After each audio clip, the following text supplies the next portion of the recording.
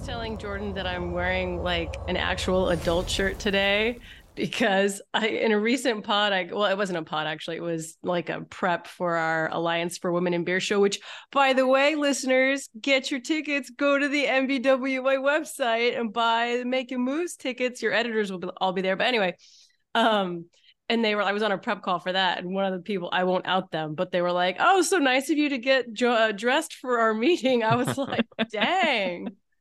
Don't you know that I work from home? Yeah, come on. I might not even be wearing pants right now. You can't say anything about it. You know who really gets dressed up for the pods now is Harry. Oh, yeah. Harry's button down, shirt tucked in.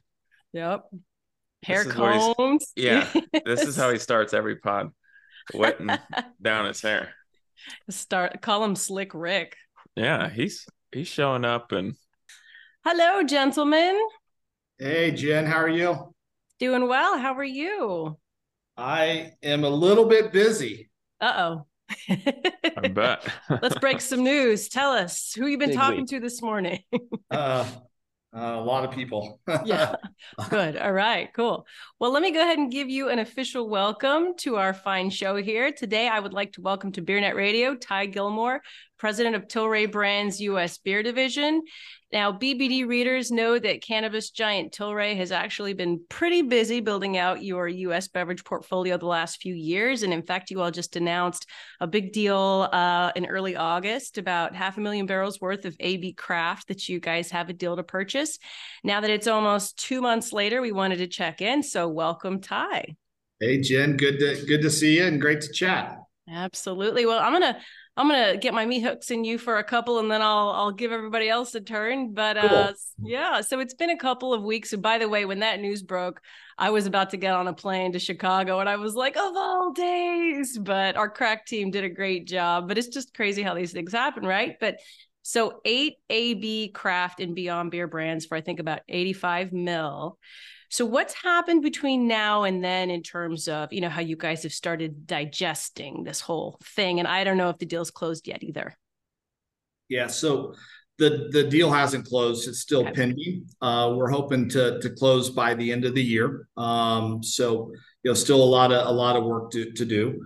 A lot's been happening since we announced in early August. It's pretty exciting. You said it, right? We go from roughly 4 million cases to almost 12 million cases. We go from the ninth largest craft supplier to the fifth largest craft supplier. So, really starting to think strategically how this is going to come together on numerous fronts has really been our goal. Starting to engage with people, which is really, really exciting. So a lot has been moving since early August, which is great news. Awesome. Cool. Well, so the $85 million question, right? If I'm going to really get specific, how will you guys leverage as you're starting to do, right? These breweries and their footprints in a way that, maybe AB couldn't in order to extract this value? What are the first line plans there? Yeah, AB's made some great investments in these brands, which is really, really exciting. I mean, you go to PDX or 10 Barrel or Breck or Blue Point, you see the investments that they made into the facilities and into the people. It's really, really exciting.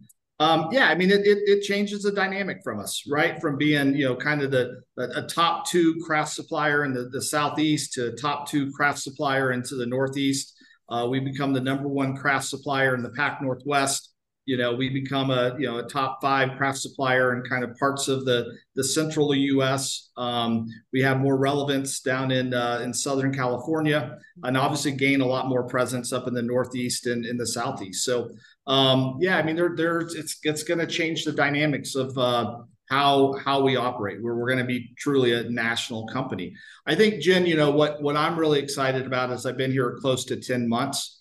And have been able to really assemble just a great team with how we're going to kind of organize this, with the expectation that there were going to be opportunities down the road. And so when you get that really, really solid team established and you clearly understand the swim lanes that we're going to play in, how marketing is going to work with sales, how production is going to work with supply, how we're going to manage production or procurement and logistics.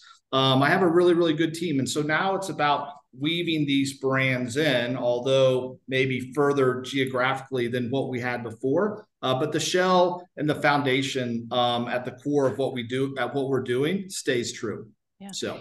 And with that influx of all those new people, is the culture the same, or kind of how does that change? I'm curious. Yeah, it's like you said, we're picking up 4 production facilities, 8 brands, no different than when Sweetwater purchased Montauk. The culture at Montauk, it had its own culture, its own vibe. Kind of played up in the Northeast. My opportunity, the opportunity for Irwin and I is how do we stay true to the story, the history, the heritage, the culture that exists locally, and continue to build off that, but also understand that we're part of a bigger company. We're part of Tilray Brands, a global organization, and Tilray Beer, the 5th largest craft supplier in the U.S. And so, I think culture is this it's a fun word people like to use, right? I mean, I ask you what culture means to you. It might mean something different than Bianca says with culture. I'm a firm believer that if you empower your folks, people feel empowered, they feel inspired, they feel part of a family, they feel kind of energized to go make a difference in the community with what they do. That's really, really important to our current businesses and the businesses that we're going to pick up. But culture is going to play a really key role, and you said it. We're picking up a lot of great people with this transaction. I think some really, really talented folks. And when you get talented folks that want to win, that want to make a difference, that want to continue to make a big impact in the community, these cultures are going to only get stronger, I think, in the local communities. Mm-hmm. And I think company-wide, it's going to only make us better. Well said. Bianca? So logistically, how do you onboard all these brands into the structure, that Tilray's already built? Yeah. And how is that going to look different in the coming months? Yeah, well, I think I'll maybe answer the second part first. It's not going to look a lot different in terms of kind of route to market, right? So we have a commitment with ABI that we're going to stay with the current network, right? So the Anheuser-Busch distributors that distribute 10 Barrel or Blue Point, Red Hook, Whitmer, we're gonna stay with those distributors, and we're gonna build great partnerships and form a really, really strong foundation. So that doesn't change. The other thing that doesn't change is how we start to show up from a commercial perspective, right? Like we've made a conscious decision to invest feet in the street in strategic markets, right? And how we hold our people accountable in the streets, and how we want them to work with our distributors and our retailers. Like if we're doing that in Atlanta, we can do that in Portland real easy because it's the same process. It's just new people within these brands. How we start to weave, 10 Barrel and their King cocktails, which are on fire, right? Or Blue Point Toasted Lager and Sweetwater 420. That's a whole piece, Bianca, a whole piece of complexity that we're working on right now.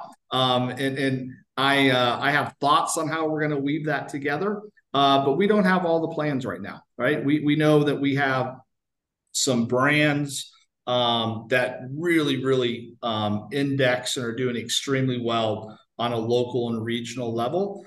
We also think, both in our current portfolio and our existing portfolio, that we have brands and SKUs that it can expand beyond just a local or regional level. And that becomes the strategic link on, where do we start to place bets? How do we want to make those investments? And ultimately, our goal is that, with these brands is how do we start becoming that leader in craft and growing the category? And I think that becomes really, really important to us, and our ability to take these brands and start to operate from a point of We are going to show that we can go and drive growth in craft beer. We can recruit new consumers into this category. We can get females into craft beer. We can get LDA to 35 into this category. Like, innovation is going to play a critical role on how we start to do that.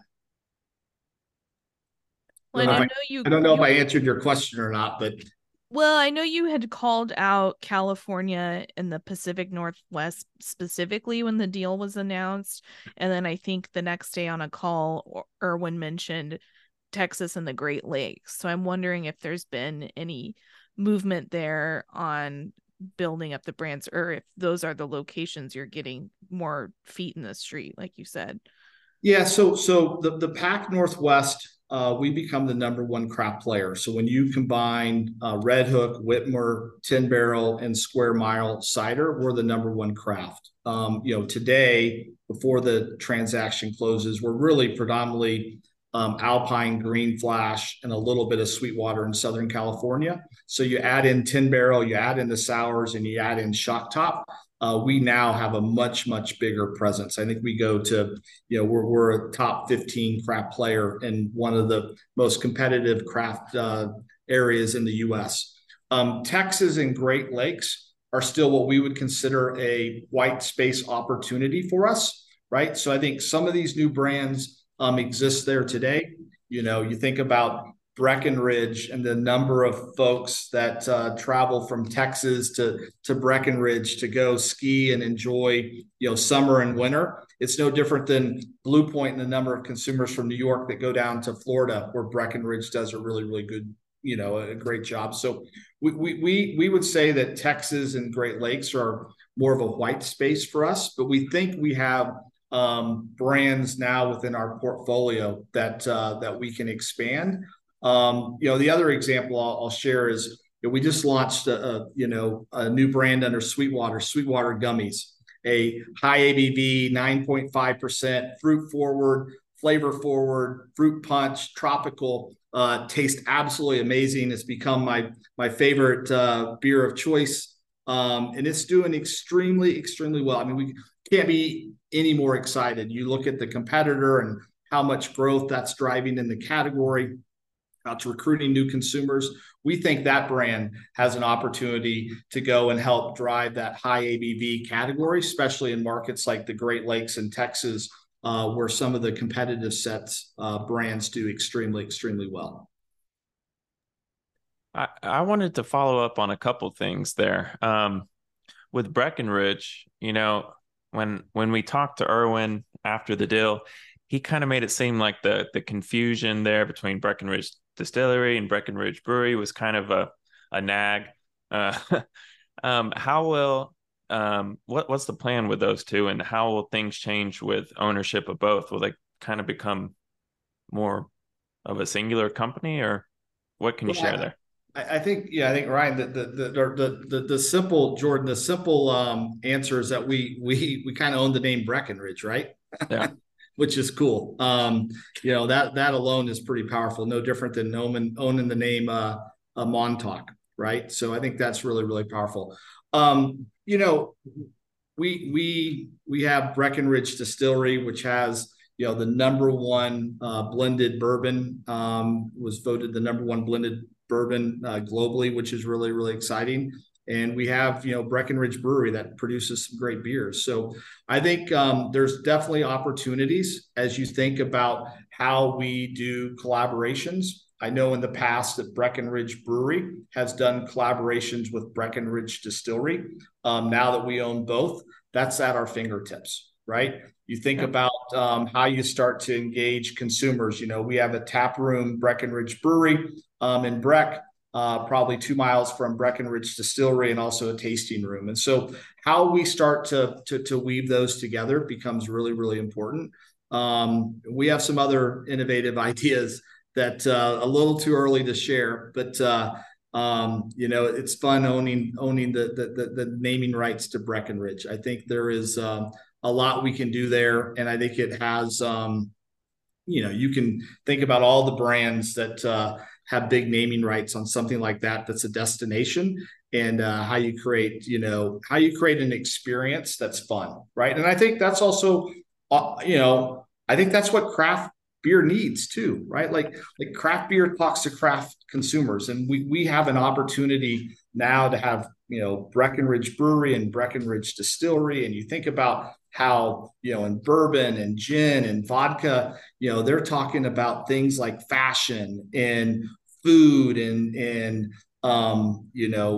cars and shoes, and like we have an opportunity to bring that same passion and energy back with Breckenridge Brewery as we try to kind of tie those two brands up together. You ever been to Breckenridge Distillery? No, I have not. Five-star restaurant. Like, you got to go. Like, tell me when you're going to be there. Five-star restaurant. Like, if people go into Breckenridge Distillery and obviously the distillery is awesome. Brian and his team have done an amazing job, but like, you go into the restaurant, it's absolutely 5-star. It's like amazing, right? And so how do we play off having a 5-star restaurant 2 miles away from us and having this really cool Breckenridge tap room that we can start to do some synergetic, have some synergies and pull things together, Definitely. Yeah. The other thing I wanted to ask, you mentioned the commitment to existing AB distributors. Is that for the territories they're in currently, or if you wanted to take some of those regional brands and expand them, would that apply into new markets?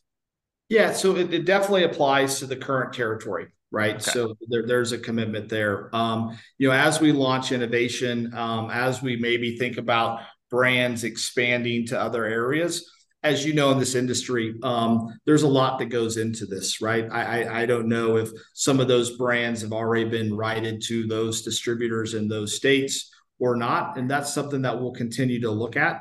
But we're going to be very, very smart and strategic. We're not just going to wake up, in early January and start trying to take the brands and take them national. I think that would be undisciplined, and that's not the approach that we want to take. We want to have a really, really strong strategy. We want to be very disciplined and really partner with retailers and distributors that also think, based on all the consumer research and the consumer insights that we're garnering now, that these brands have a right to win. No different than Montauk, right? I mean, Montauk's in a handful of states, and you go and you learn about the brand, and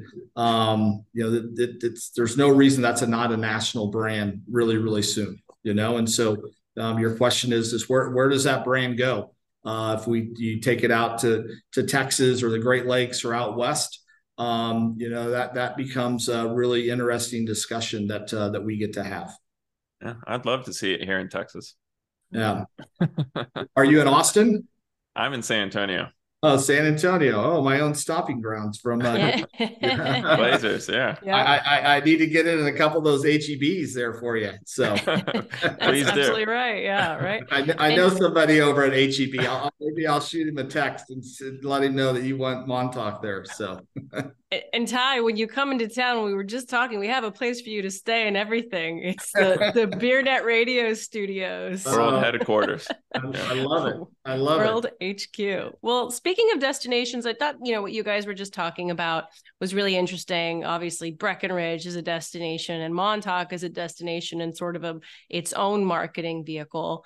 And how brands like Corona built themselves based very destination heavy, right? And invoking that state of mind. So will you guys pursue that in future acquisitions perhaps? Or is that just something that kind of came together for you? I don't know if we'll pursue that in future acquisitions. I don't know if that will be a driving force for why we make acquisitions or we don't. I do think there's something there though when we do that, which is really, really exciting, and we're seeing it with Montauk, and I've seen it now with Breckenridge, and we can see it. Atlanta is just a thriving market right now, and although Sweetwater's been around since '97, it's really become a staple with all the shakes that have happened. So it's absolutely something that we want to explore. I think being true to your core and your home base becomes really, really important, and how you expand that out also becomes really important. So I think I think it's important, Jen, that as we think about craft beer in the future, right? Like, how are we going to continue to think about the current consumer, the new consumer, all the dynamics that are happening within beverage alcohol, just beverage in general, and how do we kind of set ourselves up to win more consumers, win more hearts and minds with our products in a really, really responsible way. And if that comes through, right, creating this destination, great. But I think there's other ways we can do that as well. So interesting.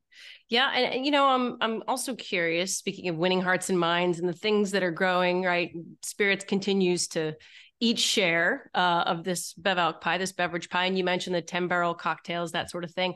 I'm kind of surprised you guys haven't done more with spirits, or is there more to come there? How do you guys think about that space? Yeah, we've been thinking about it quite a bit. It's it's near to dear to our heart, obviously, with Breckenridge Distillery.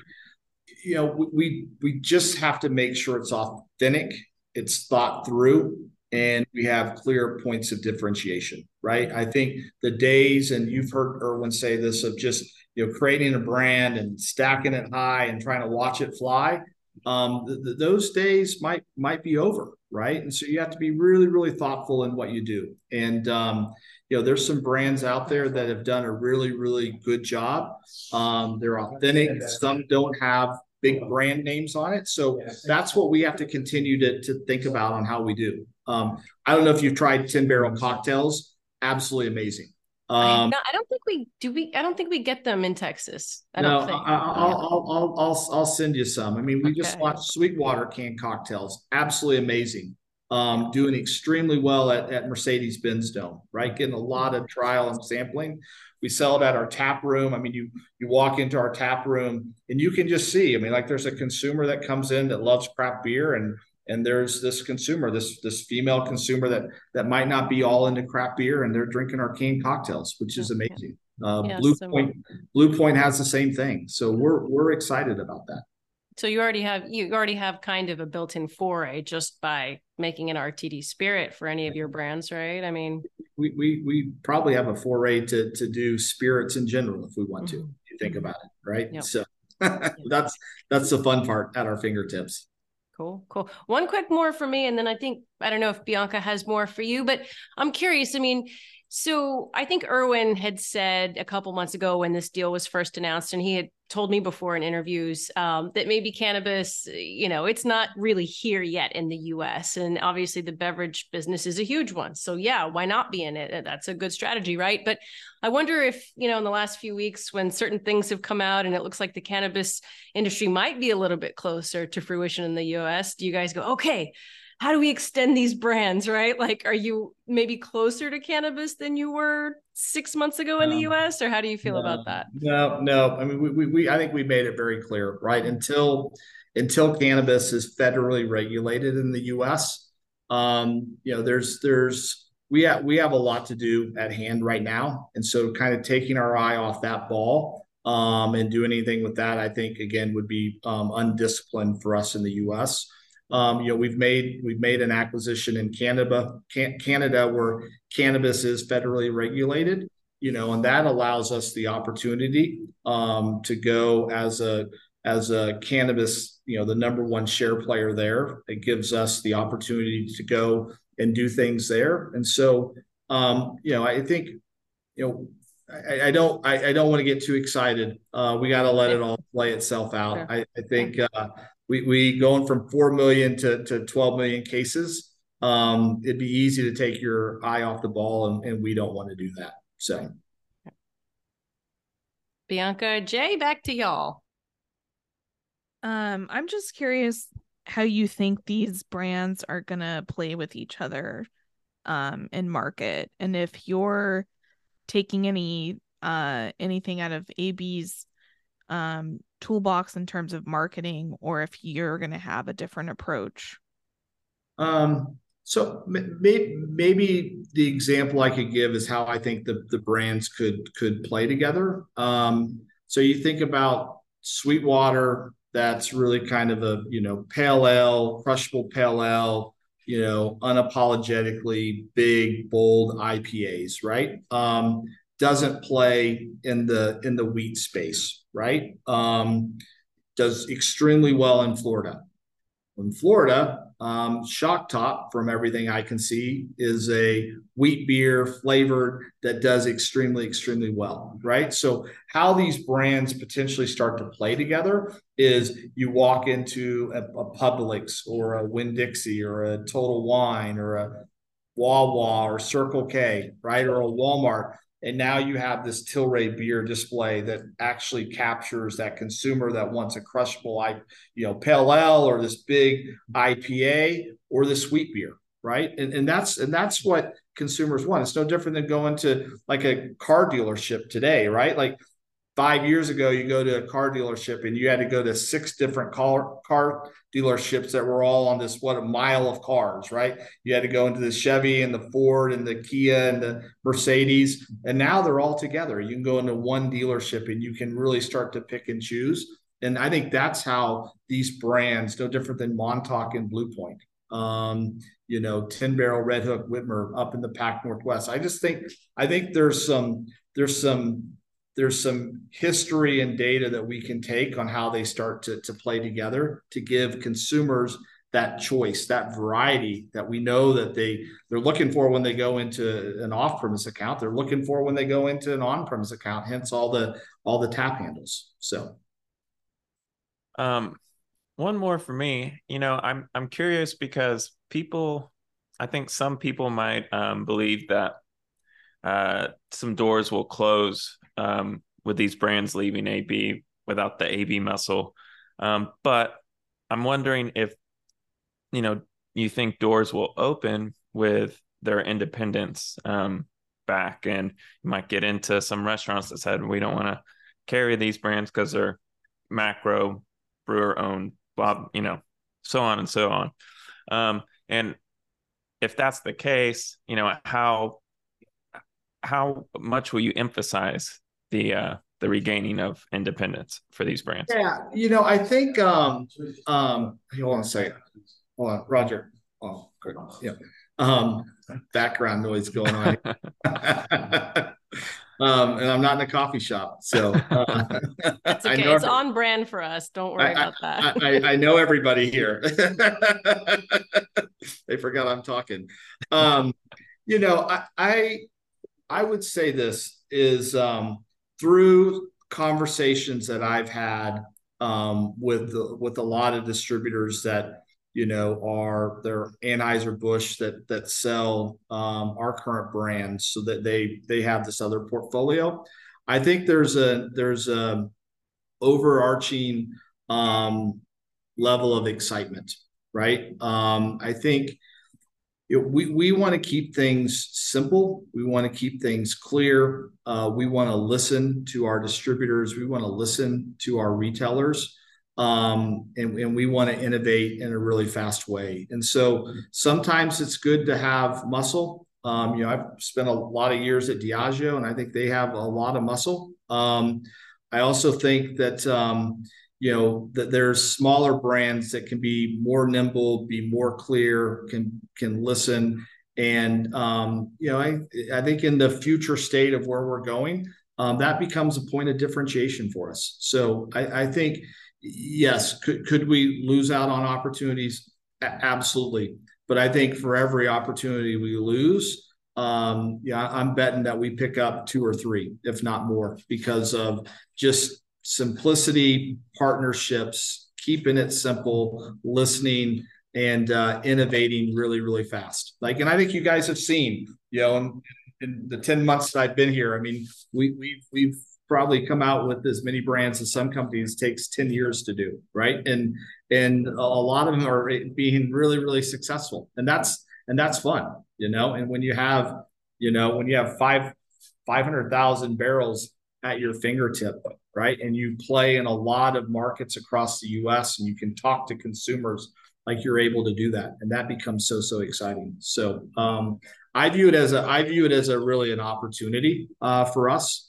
And again, I've been in Florida and Georgia and kind of out west and then the Midwest right now, and there seems to be a lot more excitement about about our opportunity and what we bring. Nothing against what AB's done. I think AB's done an amazing job, but we're going to do it our way, which is exciting.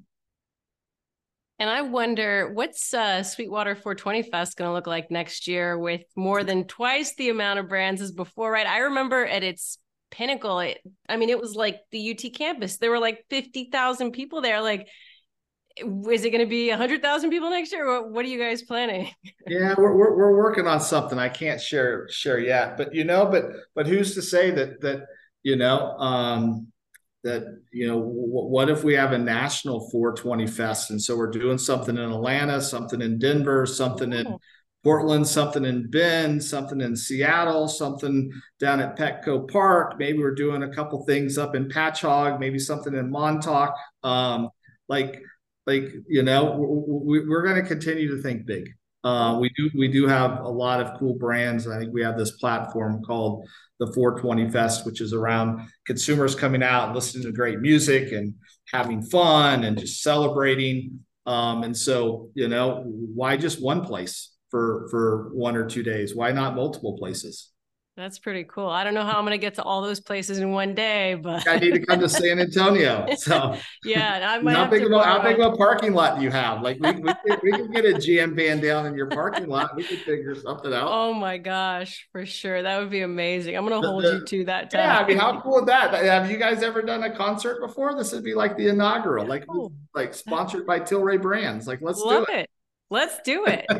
Let's do it. Oh, dang. I was going to say, look, my name says Harry Schumacher. I approve this, but I changed my name. It's Harry's Icon, but this is the only time that's ever backfired. But anyway, well, cool. Well, thanks, Ty. Does anybody else have any more questions? I thought that was great. So thank you. No, that was perfect. Thank you. Well, thanks for the questions, and look forward to kind of keeping you guys posted as we hopefully close by the end of the year, and keep you a lot of energy on how we bring all this together. So happy to kind of show and keep sharing on how we're doing this. So awesome. For sure. And we'll be in touch about 420 Fest. Yeah. All right. We'll talk to Harry. I love that idea. Like that's a big idea. Like we just created a big idea here. Like, us too. Yeah. In real time, right? Ready. Let's go. I'm ready to make a decision. We did it. It's done. We're doing it. Everybody listen, wait for the details. Y'all be there. So Harry will do something, karaoke or something like that. Let's stay away from that. You can just wave, He likes to sing Creep. You're not going to believe it, but yeah. It's actually a pretty good rendition. Very on brand. No, just kidding. All right. Well, thanks, guys. Have a great one. Cheers. All right. See ya. Take care. Bye-bye.